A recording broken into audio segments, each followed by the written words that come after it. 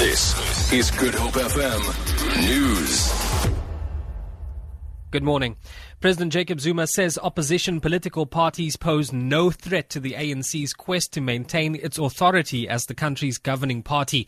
Zuma has maintained that the ANC's legitimacy will not be eroded by newly formed parties. Other political parties are very angry people, but you can't hear what they are saying.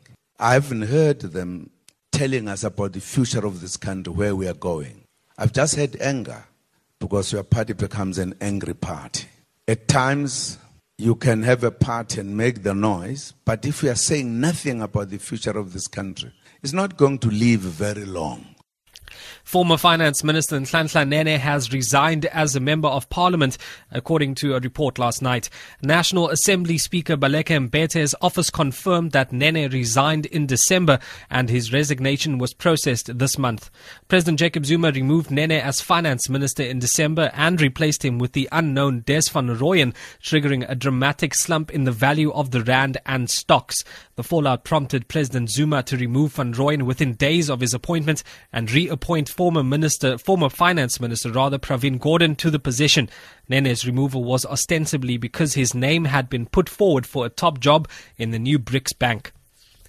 The NPA has welcomed a 5-year sentence handed down to a former SARS employee in the Cape Town Magistrates Court for fraud. 26-year-old Daniel Decker submitted fraudulent income tax returns on behalf of taxpayers. NPA spokesperson Eric Ntabazalila says he offered his services mainly to factory workers, telling them they were being overtaxed and were entitled to a refund.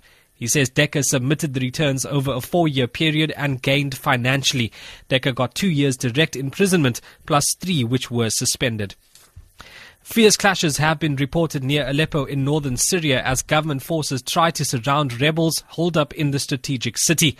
The Syrian Observatory for Human Rights said at least 120 fighters on both sides had been killed around the town of Ratian.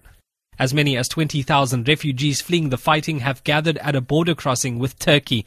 Turkey says it is prepared to help the refugees, but the frontier is shut.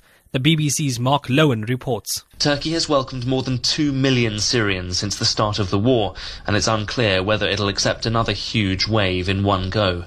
Human rights groups are calling for the gates to open, but at a time when the EU is trying to reduce the flow of refugees to Europe, there will be diplomatic pressure on Turkey to act with caution. The Turkish government is using the new refugee exodus to take aim at Russia, whose airstrikes on Aleppo have prompted thousands to flee.